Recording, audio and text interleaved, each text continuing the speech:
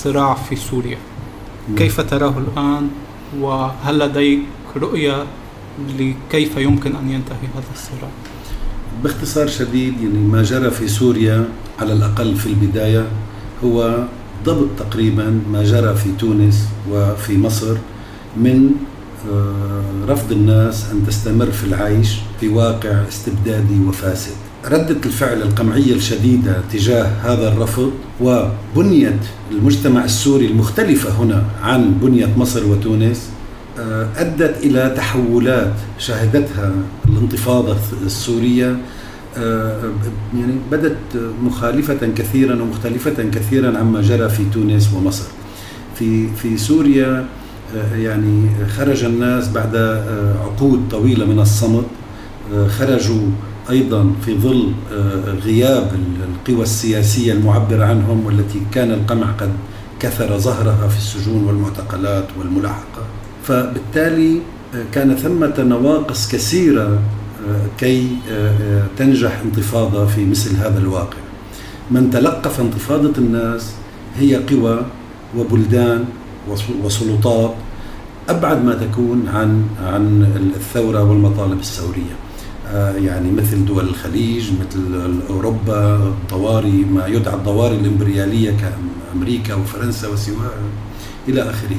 بمعنى آخر، تضافر القمع الشديد مع التدخل الخارجي الرديء وغير الثوري، وأدى إلى تحويل ما ابتدأ كانتفاضة يمكن أن تتحول إلى ثورة تنطوي على تقدم، حولها إلى حرب أهلية شنيعة جدا، وباتت فيها القوى التي تدعي الآن المعارضة أشبه ما تكون بمن تعارضه، بحيث أن رأينا يعني مثل هذا المصير الرهيب، ملايين النازحين، آلاف القتلى ومئات آلاف القتلى وربما أكثر، عشرات آلاف المعتقلين، أرقام رهيبة جدا. يعني كأننا نتحدث عن مأساة عصر، يعني مأساة العصر أو كارثة العصر في سوريا. الوضع شديد السوء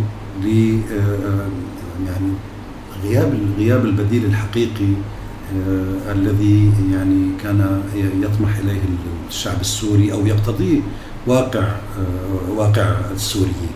أما بالنسبة ربما سألتني إلى للمستقبل، كيف ترى أن أنا أولا يعني الوضع الحالي بالغ السوء، أظنك تعلم ذلك، كارثي، سوداوي، مأساوي إلى آخره. هذه هي الكلمات التي يجدر بنا استخدامها عند وصفه. لكنني لا أظن حتى بالتحليل بين قوسين العلمي أو النظري أن دماء السوريين ستذهب هدرا. هناك كثير من التجارب في التاريخ، مثل ثورات 1848 أغرقت في الدماء في أوروبا، أغرقت في الدماء وأخفقت وهزمت، لكن المنتصر اضطر أن يأخذ في الحسبان مطالب بطريقته طبعا، مطالب الثوار. سوف يصعب كثيرا في القادم من السنوات أن يكتب أحد في دستوره أنه لن يتداول السلطة. سوف يصعب كثيرا أن تعتدي على حقوق الناس وحرياتهم الأساسية بالشكل الذي كان يعتدى فيه على حرياتنا وحقوقنا الأساسية.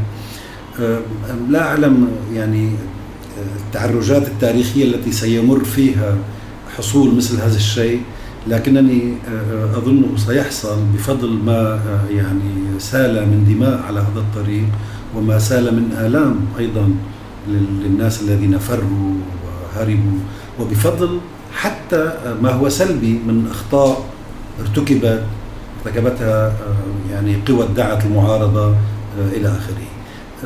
أظن التاريخ رغم كل التعرجات التي يمر فيها والآلام التي تطفو على سطحه في كثير من الأحيان، بالمعنى العام والواسع الذي يشمل البشر، أظنه لن يقبل أن يسير إلى الخلف، لا على المستوى المحلي ولا على المستوى الأشمل. يعني واضح أن البشر يقدمون تضحيات جديرة بأن تجد ما يليق بها من أحوال للعيش. شكرا جزيلا لك. العفو، شكرا.